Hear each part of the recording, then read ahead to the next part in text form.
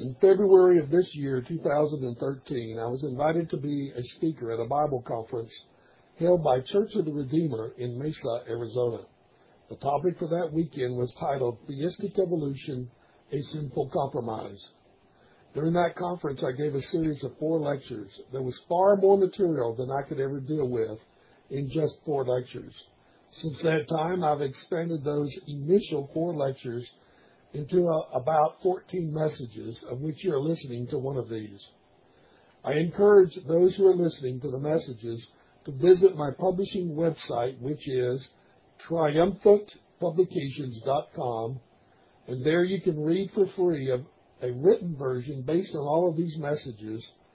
These messages are also being compiled into a book soon to be released in mid-June of this year, 2013, under the title, Theistic Evolution, a Sinful Compromise. My website will guide you on how to purchase a hard copy of that book when available. If you don't want to purchase a hard version, you can read the transcript of the book by simply going to the website and clicking on the appropriate box titled Theistic Evolution, a Sinful Compromise Transcript. Also, on my publishing website, I've listed links to all the audio messages found on sermonaudio.com under the general topic, Theistic Evolution, a Sinful Compromise. May the Lord bless you as you listen and or read about this very dangerous view that is gaining ground, unfortunately, among certain churches and institutions. This is part 2 of my analysis of one of the compromisers, Jack Collins of Covenant Theological Seminary in St. Louis, Missouri. In part 1, I began my analysis of his book, Did Adam and Eve Really Exist? And I examined his faulty hermeneutic in part 1. Part 2, which is the subject of this message, is dealing with the possible evolutionary scenarios for man's formation that he considers in his book. That is going to be the subject matter of this message. Well, in his book, Did Adam and Eve Really Exist?, Collins discusses possible scenarios for man's evolution with respect to Adam. He's going to be, what I believe, purposefully evasive. He says in a footnote, quote, in keeping with my plan of outlining mere historical Adam and Eveism, I'm not arguing for my own preference out of all of these. Indeed, my 4 criteria in section 5C are what counts. But I have shown what I prefer and why in Science and Faith, pages 267 through 269. At the end of this message, I will discuss his preference as I examine what he has written in his 2003 book titled Faith and Science, Friends or Foes. The fact that Collins mentions these possible scenarios that fall within the parameters of sound thinking means that he is open to being persuaded if more data is discovered. Collins states, quote, thus I have reasons why I focus on what I have called scenarios, ways that can help us to picture events that really took place. End of quote. Collins cannot escape the necessity of considering what modern science has told us about man's distant past. He writes, quote, but first, what are some of the relevant findings from the sciences that we should try to account for? One consideration is the evidence from the study of human fossils and cultural remains. If Adam and Eve are indeed at the headwaters of the human race, they must come before such events as the arrival of modern humans in Australia, which means before 40,000 BC. In popular presentations of human history, it is easy to get the impression that there is an unbroken procession from the apes through the early hominins to the genus Homo, of which we are members, right up to modern human beings. However, according to John Bloom's survey, there are 2 important gaps in the available data. The first occurs with the appearance of anatomically modern humans around 130,000 BC. The second gap occurs when culture appears around 40,000 BC. End of quote. Collins is accepting dates put forth by evolutionists and is not refuting a common scientific perspective on man's evolution and the supposed appearance of the genus Homo, meaning human being. He is accepting a common evolutionary understanding of the supposed fossil evidence. Collins wants us not to neglect pertinent information on the genetic side. He writes, quote, "On the genetic side, there are two related conclusions that we must account for. One is the idea that the genetic similarities between humans and chimpanzees require that these species have some kind of common ancestor. A second conclusion is that the features of the human genome, particularly genetic diversity, imply that the human population needs to have been 1,000 or more individuals, even at its beginning. I'm not sure how to assess the DNA evidence. I do not know whether the evidence is only compatible with these conclusions or if it strongly favors them. I cannot predict whether future geneticists will still think the same way about DNA as contemporary ones do." End of quote. Collins mentions that he has met one biologist who insists that it is an established fact that it is impossible for only two people to be the ancestors of the entire human race. He considers this biologist's opinion to be more of an inference rather than an established fact, meaning that it is the result of certain processes of reasoning. Collins, due to his own admitted limitations, says that he cannot definitively say whether this biologist's opinion is either good or bad. Collins wishes that there were more critical discussion in popular literature on this subject matter of whether two persons can scientifically be the beginning of the human race. Presently, Collins simply wants people to stay within what he calls the bounds of sound reasoning.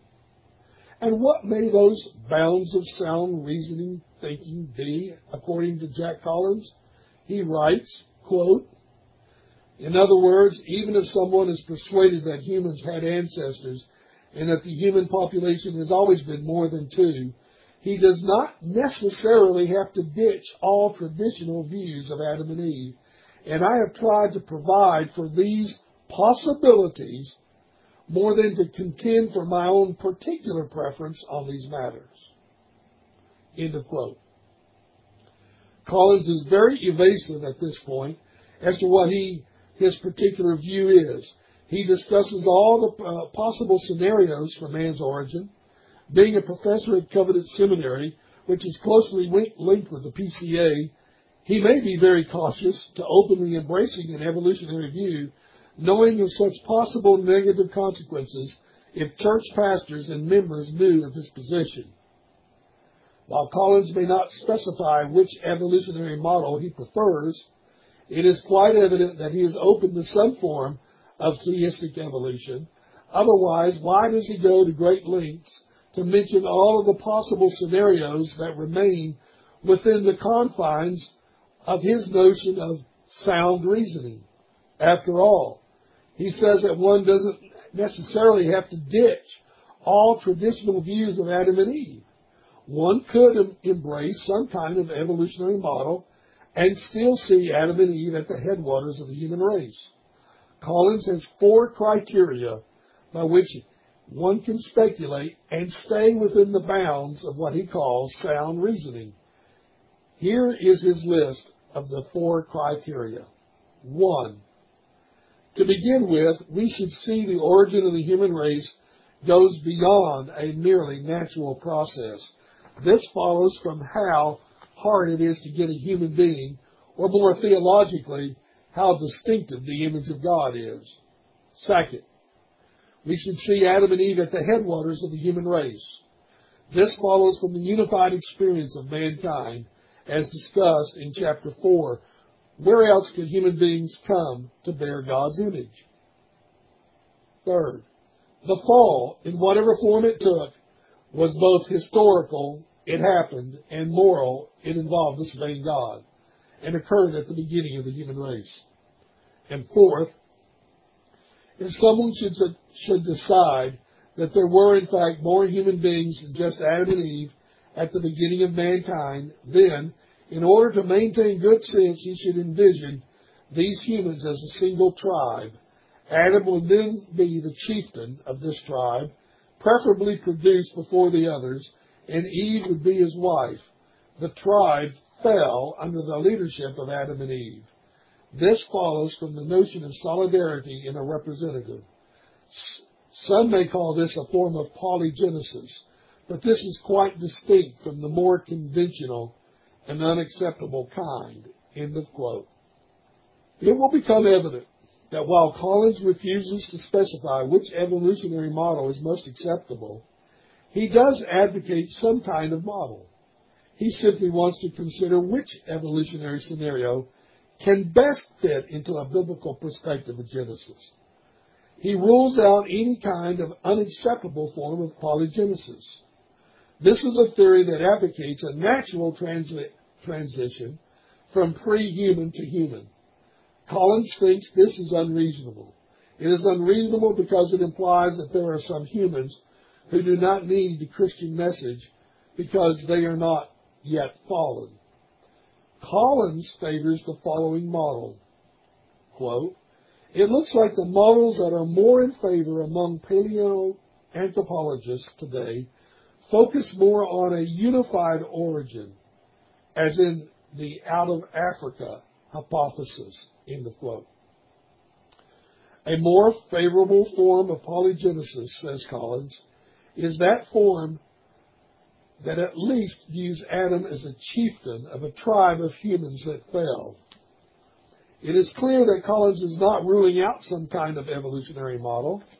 He now examines which various evolutionary scenarios as to whether they meet his criteria of acceptability of falling within the confines of what he calls sound reasoning.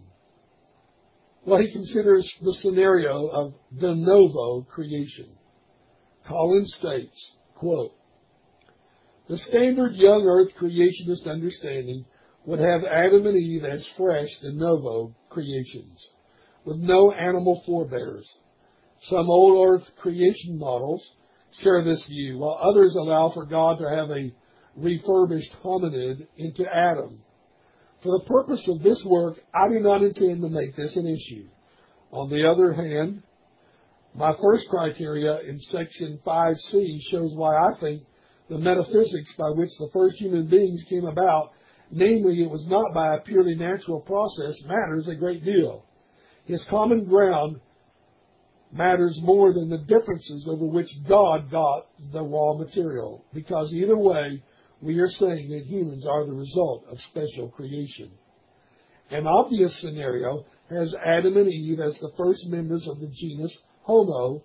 Some young creationists have favored this as some old earth creationists.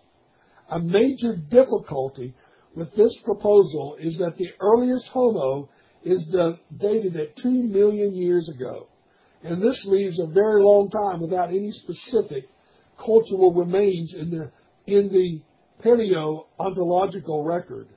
This makes the alternatives more attractive. End of quote. This quote from Collins is most revealing. First, he mentions that a standard young earth creationist understanding of Adam and Eve is that they were de novo, that is, fresh or new creations, with no animal forebears. This view understands Adam and Eve as the first members of the genus Homo. But then Collins says there's a major difficulty with this view because of scientific data, that is, fossil data, that supposedly dates the earliest Homo at 2 million years. Therefore, this is not an attractive model, and other alternatives should be considered.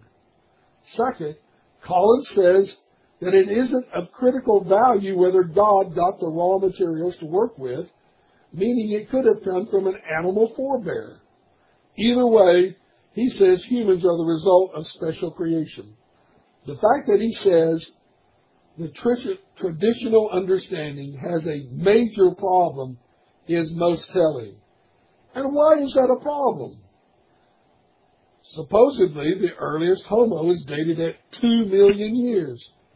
Collins has already bought into a certain evolutionary presupposition. Moreover, I would hardly call the refurbishing of an existing hominid as special creation. You see why hermeneutics is important? If we don't accept the words of Scripture to have their plain meaning in their contexts, but special creation becomes refurbished ape-like creatures, there's no hope of understanding the Bible properly. You can make it say whatever you want. Having stated that he thinks there's a major difficulty with young earth creationists in insisting there can be no possibility of animal forebears for humans, it reveals Collins' bias against young earth creationism. In fact, he explicitly opposes young earth creationism and those views that generally fall into the category of, quote, creation science. In his 2003 book, Faith and Science, Friends or Foes, Collins writes, quote, many Christians, in seeing the clash between their faith and neo-Darwinism, have supposed that therefore their faith endorses a kind of creation science. I won't use that term since it's already taken. Most people take it to mean science whose purpose is to show that the earth is young, as their interpretation of Genesis leads them to believe, and that the amount of biological evolution is quite small. I have given you my reasons for not following this take on Genesis and for not being bothered by biological evolution as such, just so long as it's not the whole story. So I do not urge you to support creation science, but something different, something that has been called intelligent design, end of quote. Having compared Collins' comments in his 2011 book with those in his 2003 book, there is some confusion about his position on what he considers traditional views. In the quotes I just mentioned, Collins refers to young earth creationists as those who espouse Adam and Eve as de novo creations with no animal forebears. Moreover, he does not view himself as a young earth creationist. The confusion arises from the following quote from his 2003 book, Faith and Science. He states, quote, I'm inclined to take the dust of Genesis 2:7 in its ordinary sense of loose soil. That is, it wasn't a living animal when God started to form it into the first man. I think this makes the best sense in view of the way the man became a living creature after the operation. That is, he wasn't a modified living creature. I find it easier to believe that Adam was a fresh creation rather than an upgrade of an existing model. End of quote. There is an apparent discrepancy between his statements in 2003 and 2011. In 2011, Collins is saying that a de novo fresh creation view is indicative of a typical young earth creationist view. But in 2003, he says that he preferred this fresh creation view. And in 2003, he emphatically distanced himself of being associated with young earth creationists. I must conclude that Collins has changed his mind in the intervening 8 years between the publications of his two books. In 2011, he argued there's a major difficulty with holding to a fresh creation view of Adam and Eve. I will show from his 2003 book that while believing in a fresh creation for Adam and Eve, he did not rule out the possibility of some evolutionary development for man. Another problem is that Mark Dalby of Covenant Seminary responded to my concerns about Dr. Collins by providing me a PDF document of where Dr. Collins stands on various issues pertaining to Genesis 1 through 3. Question number 4 of this document reads, what is the personal view of Dr. Collins regarding the special creation of Adam and Eve in Genesis 2? His response, as indicated in the recent By Faith magazine article, Spring 2012, Jack Collins personally prefers a scenario that is simple, namely with God forming Adam by scooping up some loose dirt and fashioning it into the very first man. and then forming Eve using a part of Adam's body. There were no other humans around when they sinned. Thus, it seems reasonable to Dr. Collins to allow for some differences of opinion on some of the details. Collins notes that the late Francis Schaeffer differed on an approach that he called freedoms and limitations. We have sought some room to imagine various scenarios, and at the same time we have boundaries on just what sorts of scenarios are worth considering. End of quote. From Mark Dalby concerning the views of Jack Collins. I'm sorry, but there appears still to be a certain element of duplicity being employed. In 2003, Collins seemingly advocates a de novo creation of Adam and Eve. In 2011, he views a de novo creation of Adam and Eve as having a major difficulty and indicative of being in the young earth creationist camp. In 2003, Collins emphatically distances himself from young earth creationism. And then in 2012, a year after the publication of his book, Did Adam and Eve Really Exist?, Collins returns to his 2003 statement about God using loose dirt to create them de novo. Collins goes on to discuss in his book, Did Adam and Eve Really Exist?, a up-to-date genetic model from Fazale Rana of the Christian Apologetics Organization called Reasons to Believe. This view traces man's origin to an original woman, Eve, and to one man, Noah, somewhere between 10,000 and 100,000 years ago. He also discusses a scenario advanced by Gavin Basil McGrath. Collins discusses the view of evolutionist creationist Gavin Basil McGrath, who postulates a scheme that explicitly involves pre-Adamic hominids. He quotes McGrath's work as, quote, God took two hominids to become the first human beings, Adam and Eve, 1 Timothy 2:13. In Eve's case, God provided the new genetic information needed to make her human by using some genetic material taken from one of Adam's ribs, so she too would be of Adam's race. Thus, Eve's existence as a person was made racially dependent upon Adam, and these two alone are the rest of the human race's progenitors. End of quote. Collins discusses a scenario advanced by John Stott. Collins discusses briefly the views of John Stott, who believed that Adam corresponded to a Neolithic farmer around 10,000 BC. Stott thought it was hard to tell when the pre-Adamic hominids were still Homo sapiens and not yet Homo divinus. Collins mentions that Stott drew much attention to a view of Derek Kidner. End of quote. Collins now discusses a scenario advanced by Derek Kidner. Collins describes the alternative put forth by Derek Kidner, which Kidner himself calls an exploratory suggestion, as involving the refurbishing of an existing hominid. Collins quotes Kidner as saying, quote, it is at least conceivable that after the special creation of Eve, which established the first human pair as God's vice-regents and clinched the fact there is no natural bridge from animal to man, God may now have conferred his image on Adam's collaterals to bring them into the same realm of being Adam's federal headship of humanity extended. If that was the case, outward to his contemporaries, as well as onwards to his offspring, and his disobedience disinherited, both alike. End of quote.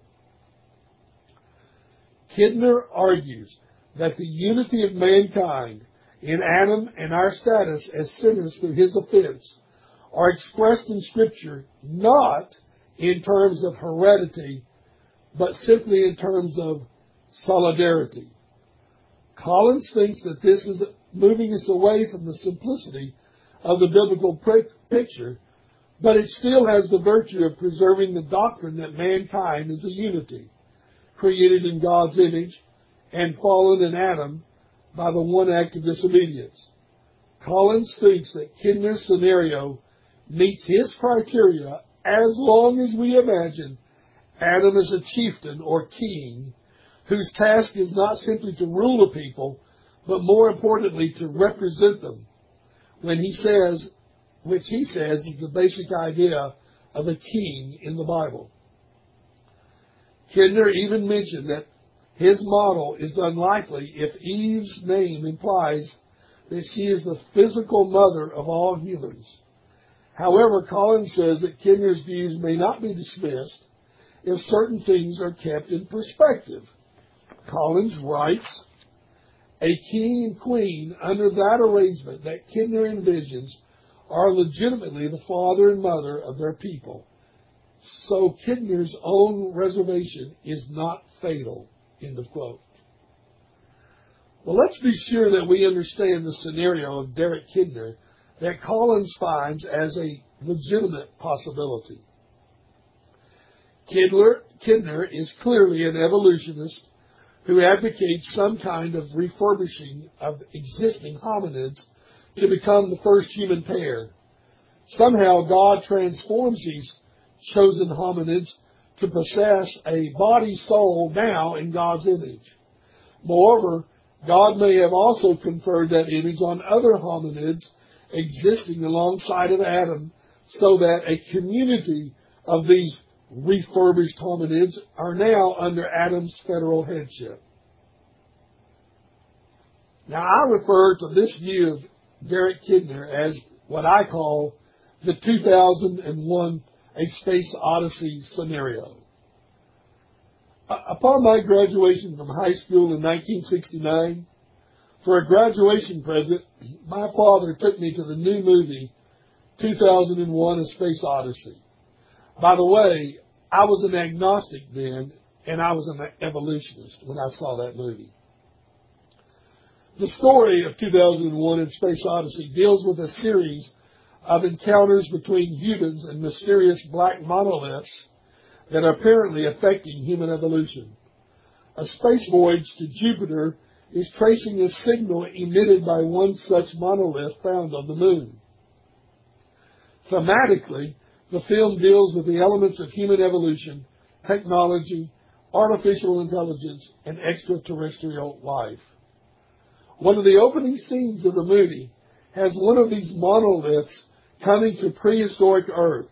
He shows up with this humming sound that awakens one of these sleeping hominids. This creature is, in curiosity, walks around this monolith, putting its hands, putting on it. This monolith is, and while this sound is emitting, this hominid is, in curiosity, is putting his hands on this monolith. Soon, all the clan of hominids is awakened, and they all gather around this monolith, and they're touching it.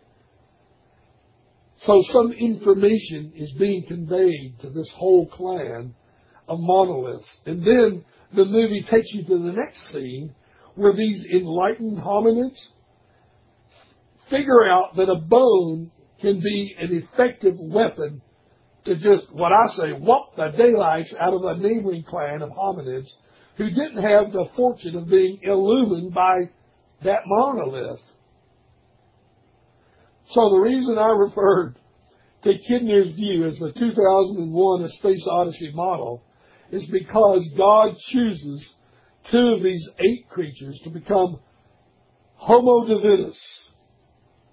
I guess God just one day zapped a male and female hominid with his image. Well, let's move on to another scenario that Collins mentions in his book, the scenario offered by Dennis Alexander. Collins discusses the scenario postulated by the British biologist Dennis Alexander. In his book titled Creation or Evolution, Do We Have to choose, Alexander purports that there is a continuity between humans and their animal ancestors, rejecting any idea of the need for special creation that bestows God's image upon these creatures. According to Alexander, God, in His grace, chooses a couple of Neolithic farmers in the Near East, or even a community of these farmers, to have a personal relationship with Him. Collins acknowledges that Alexander wants to preserve the biblical notion of Adam being a real historical person, although he finds it difficult to see how Alexander pictures this representation. Collins does not view Alexander's scenario as falling within the parameters of sound thinking, mainly because Alexander assumes too easily that human capacities could arise in the natural course of evolution. Well, then let's move on to the scenario that Collins mentions, advanced by C.S. Lewis, the popular writer. Jack Collins reserved his last scenario for the honor of the one who advocated it, a view later accepted by the theistic evolutionist Francis Collins.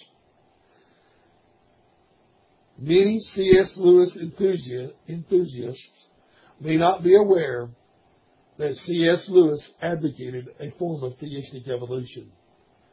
Lewis sets forth his views in his 1940 book titled The Problem of Pain. Here's what C.S. Lewis writes in that 1940 book. Quote, "For long centuries God performed or perfected the animal form which was to become the vehicle of humanity in the image of Himself. He gave it hands whose thumb could be applied to each of the fingers, and jaws and teeth and throat capable of articulation, and a brain sufficiently complex to execute all the material motions whereby rational thought is incarnated. Then in the fullness of time, God caused to descend upon this organism, both on its psychology and physiology, a new kind of consciousness which could say, I and me, which could look upon itself as an object which knew God, which could make judgments of truth, beauty, and goodness, and which was so far above time that it could perceive time flowing past. We do not know how many of these creatures God made, nor how long they continued in the paradisial state, but sooner or later they fell. Someone or something whispered that they could become as gods. We have no idea in what particular act or series of acts the self-contradictory, impossible wish found expression. For all I can see, it might have concerned the literal eating of a fruit, but the question is of no consequence." End of quote from C.S. Lewis. Collins' greatest criticism of Lewis's position is that Lewis declared that it was immaterial to the discussion as to whether God made many of these creatures that became human. Although Collins does recognize that at least Lewis acknowledged that there had to be some kind of supernatural intervention in man's origin, man is not the result of pure natural processes. Some people have thought that Lewis distanced himself from his earlier views of theistic evolution, but there's no direct evidence to this fact. Lewis did have an interchange with an avid anti-evolutionist, Bernard Ackworth, known as the Ackworth Letters, between 1944 and 1960.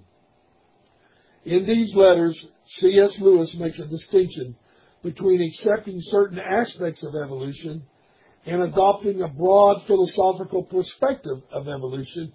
Hence, the distinction is between evolution and evolutionism. Lewis opposed the notion of Darwinism philosophical worldview from the scientific reality of certain aspects of organic evolution. In his December 9th, 1944 letter to Ackworth, Lewis states, quote, "I believe that Christianity can still be believed even if evolution is true. This is where you and I differ," end of quote. One of the things that I've brought out in my lectures is that the idea of separating evolution from evolutionism is a common argument among many theistic evolutionists.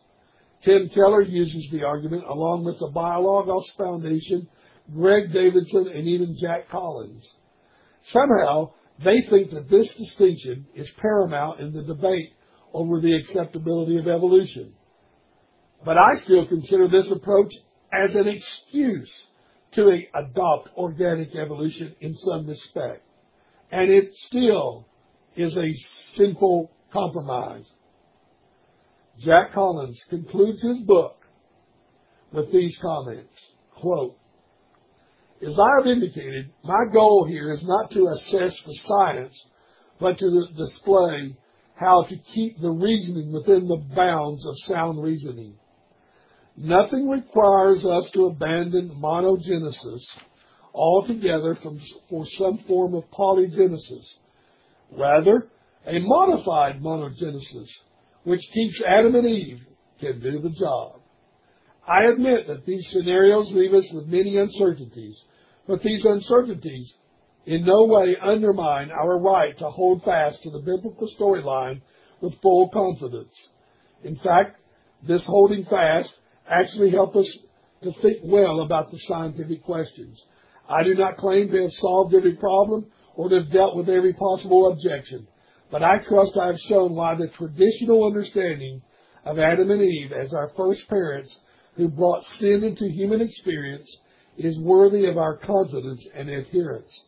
End of quote. So that we understand the terms that Collins is using, monogenesis is the view that all humans have their ancestry in a couple, being Adam and Eve.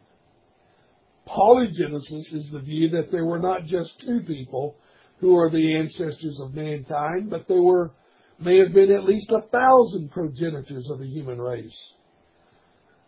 Collins states that a modified monogenesis that keeps Adam and Eve is good enough. Well, in the book that I've been examining, Did Adam and Eve Really Exist?, Collins has repeatedly distanced himself from affirming all the scenarios that he mentions. He said that his view can be read in his 2003 book, Faith and Science, Friends or Foes. I do believe we can make a bona fide case for stating that Collins is some kind of theistic evolutionist. I do believe we can make a bona fide case for stating that Collins is some kind of theistic evolutionist. If this were common knowledge among PCA church members, I'm not sure whether they would be happy that the seminary most closely associated with the denomination allows a man to teach who embraces some kind of evolution. The fact that Collins considers certain scenarios as viable alternatives to a traditional understanding of man's creation, that should be a red flag to many people right there. The fact that he appeals to scientific findings that support some kind of evolutionary views is most telling.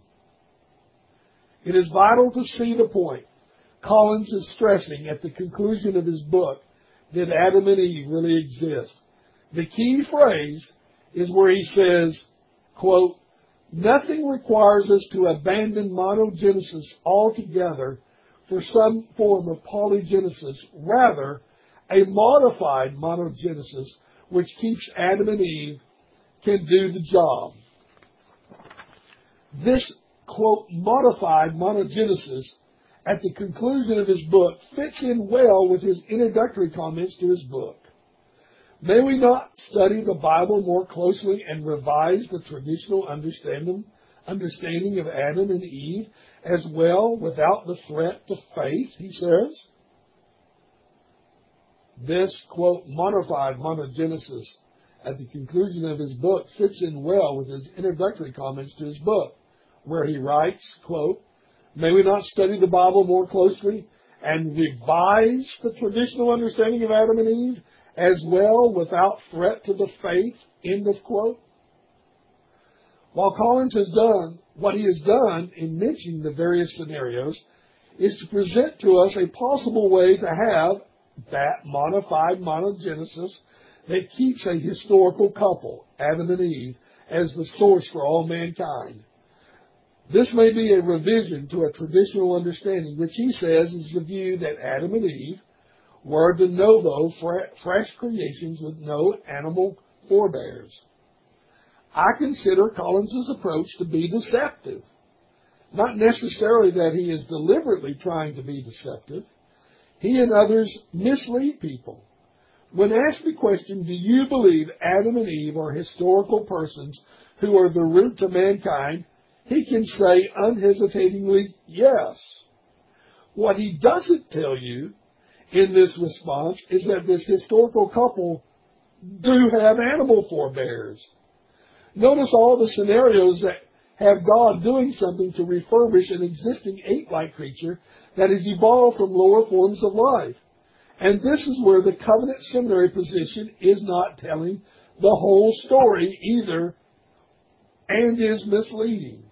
In Mark Dalby's PDF document titled Covenant Seminary Questions and Answers on Genesis 1 through 3, question number 2 and its response reads, what is the scope of acceptable positions for a professor at the seminary regarding the theory of evolution and particularly the theory of human evolution? Response.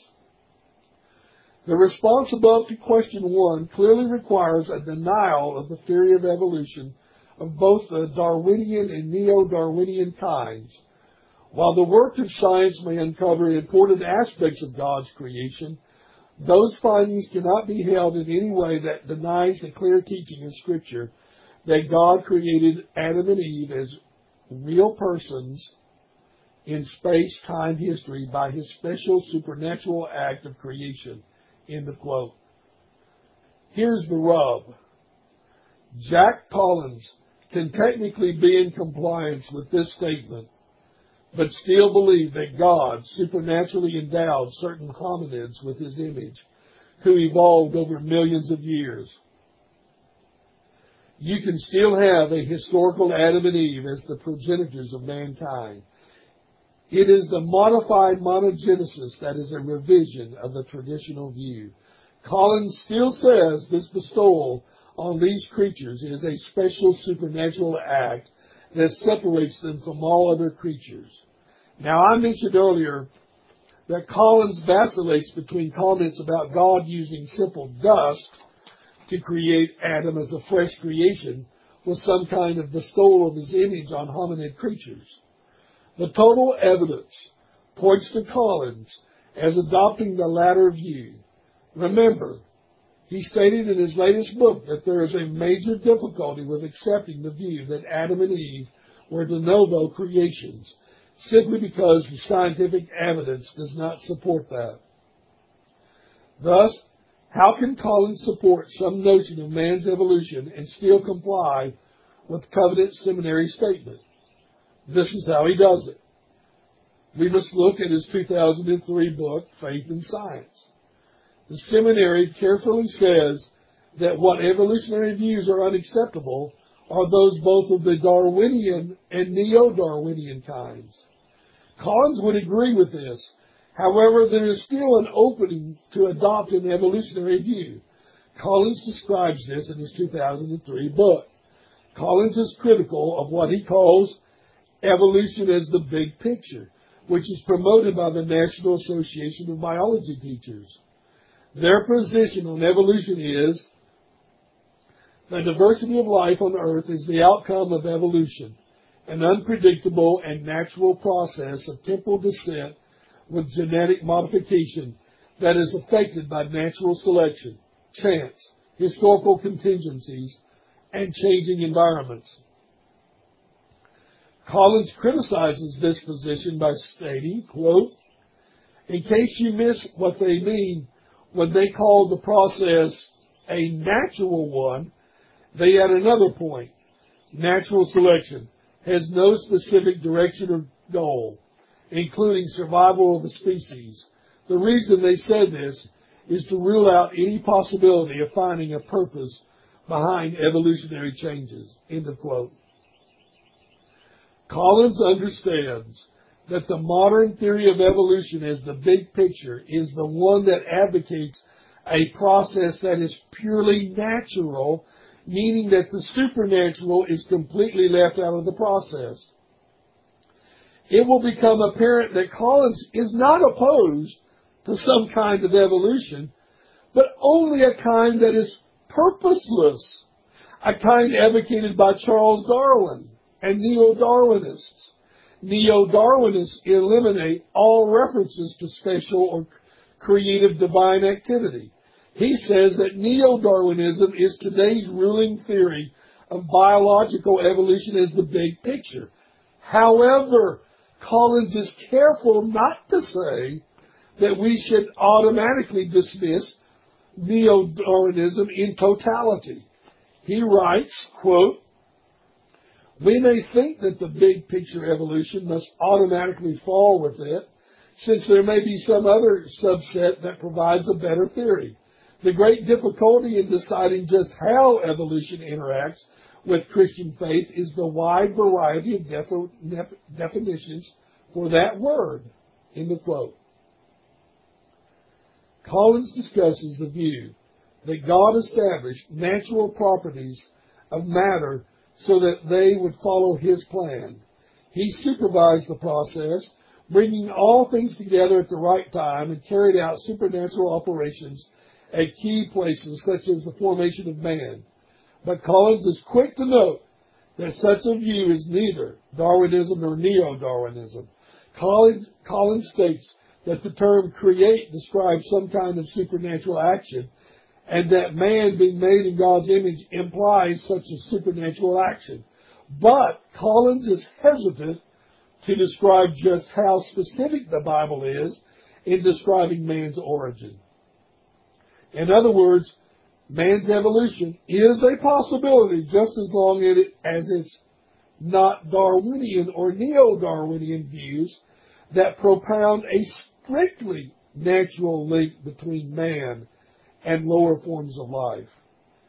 In terms of reading Genesis 1, Collins says that he is skeptical of claims that all living things descended from a common ancestor. However, he leaves it for scientific study to determine where the breaks are, so long as that study doesn't start by presupposing that natural processes are the only factors that could be involved. Collins asks an important question, quote, "And what of mankind? Does the Bible allow that we are descended from animal ancestors? A great deal depends upon what you mean by descended. If you mean with only ordinary natural factors in operation, then certainly the answer is no. The image of God in man is the result of special divine action and not a development of the powers of any animal. At least that's what Genesis 1:27 implies." End of quote. Collins discusses whether Neo-Darwinism is credible. He writes, quote, "Let us grant that it's possible that some parts of Neo-Darwinism are right, say, that animals today are descended from animals that lived long ago, and that there had been some process of evolutionary change." Collins discusses whether Neo-Darwinism is credible. He writes, "Let us grant that it is possible that some parts of Neo-Darwinism are right, say that animals today are descended from animals that lived long ago, and there has been some process of evolutionary change." The basic lines, then, are this. 1.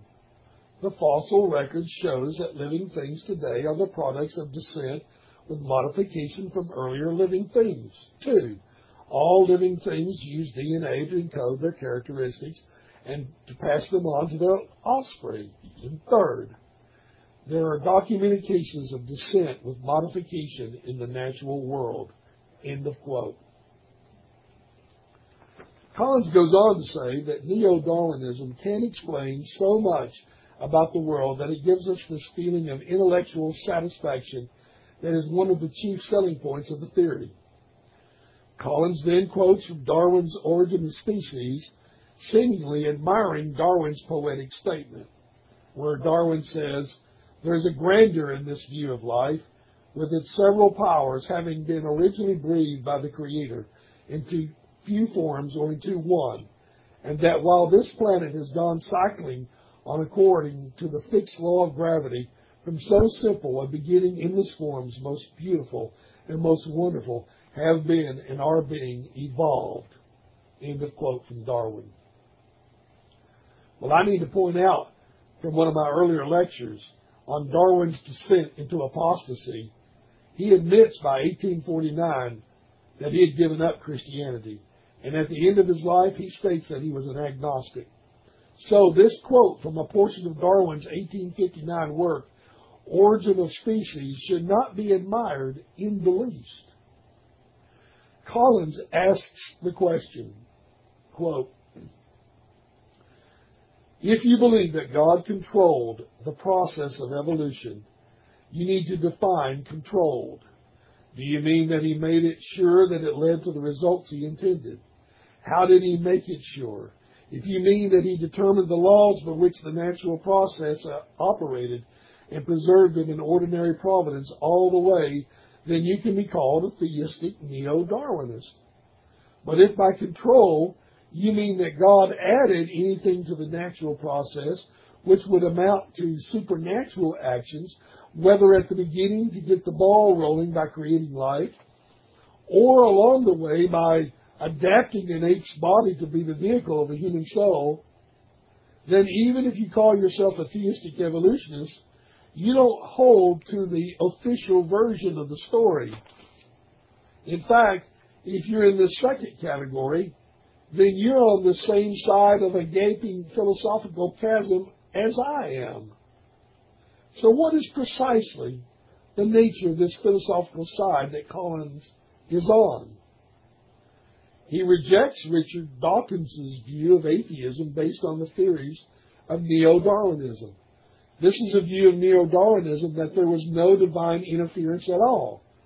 Collins states, quote, so I'm not saying that I disbelieve what the paleontologists say about their fossils.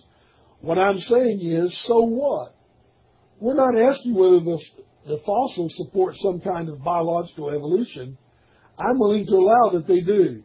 We're asking whether they prove neo-Darwinism or any sort of evolution as the big picture. End of quote. But Collins remains somewhat hesitant to go fully with a neo-Darwinist view as a proven theory. He wants to distinguish between evolution, a theory in biology, from evolutionism, a philosophical theory about progress. This is what I mentioned earlier about so many theistic evolutionists. They distinguish between evolution and evolutionism, but they still embrace evolution. Collins summarizes it as follows, quote, so where are we at this point? I have argued that traditional Christian faith opposes not all ideas of evolution, but biological evolution as the big picture, with neo-Darwinism as its best representative. End of quote. That's from Collins' 2003 book. Collins rejects any form of evolution that stems from a philosophical commitment to a naturalistic view that excludes what has been called as designed. Collins writes, quote, many Christians, in seeing the clash between their faith and neo-Darwinism, have supposed that therefore their faith endorses a kind of creation science. I won't use that term, since it's already taken. Most people take it to mean science whose purpose it is to show that the earth is young, as their interpretation of Genesis lead them to believe, and that the amount of biological evolution is quite small. I have given you my reasons for not following this take on Genesis, and for not being bothered by biological evolution as such, just so long as it's not the whole story. So I do not urge you to support creation science, but something different, something that has been called intelligent design. End of quote from his book. Faith and Science in 2003.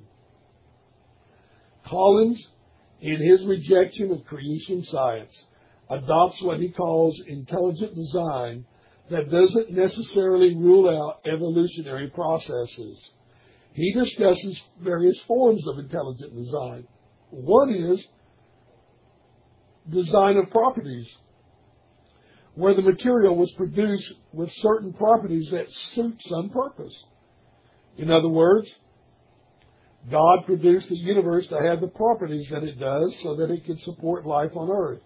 He says that a full-fledged theistic evolutionist thinks God designed the world to have the properties it would need in order for life to begin and develop as it has done.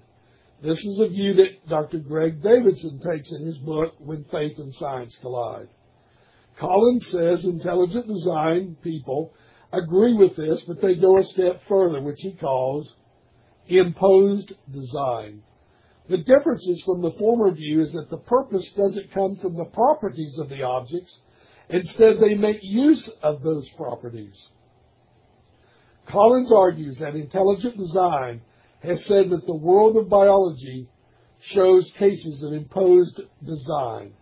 Collins argues against opponents of intelligent design, saying that intelligent design is not young earth creationism.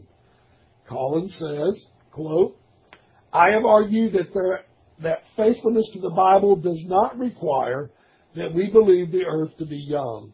That doesn't stop the Bible from giving true and historical accounts. End of quote. In conclusion, about the views of Jack Collins, we can say rather conclusively that he is admitted to being a type of evolutionist. He just isn't in the camp of being one who adopts the philosophy of evolution. His latest book argues for a type of modified monogenesis for Adam's origin.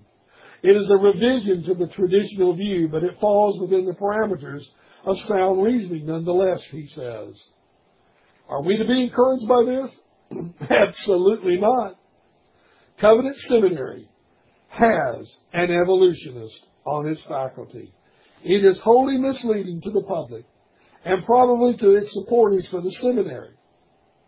So when Covenant Seminary says that Jack Collins does not subscribe to a Darwinian or a neo-Darwinian view of evolution, it is totally misleading. And when the official seminary statement states that Dr. Collins may allow for some differences of opinion on some of the details, it fails to specify those details that Collins does make known in his books. He subscribes to a form of evolution, and he is very critical of young earth creationists and the whole field of creation science. Jack Collins is but another example of a growing problem in the PCA and other professing evangelical denominations.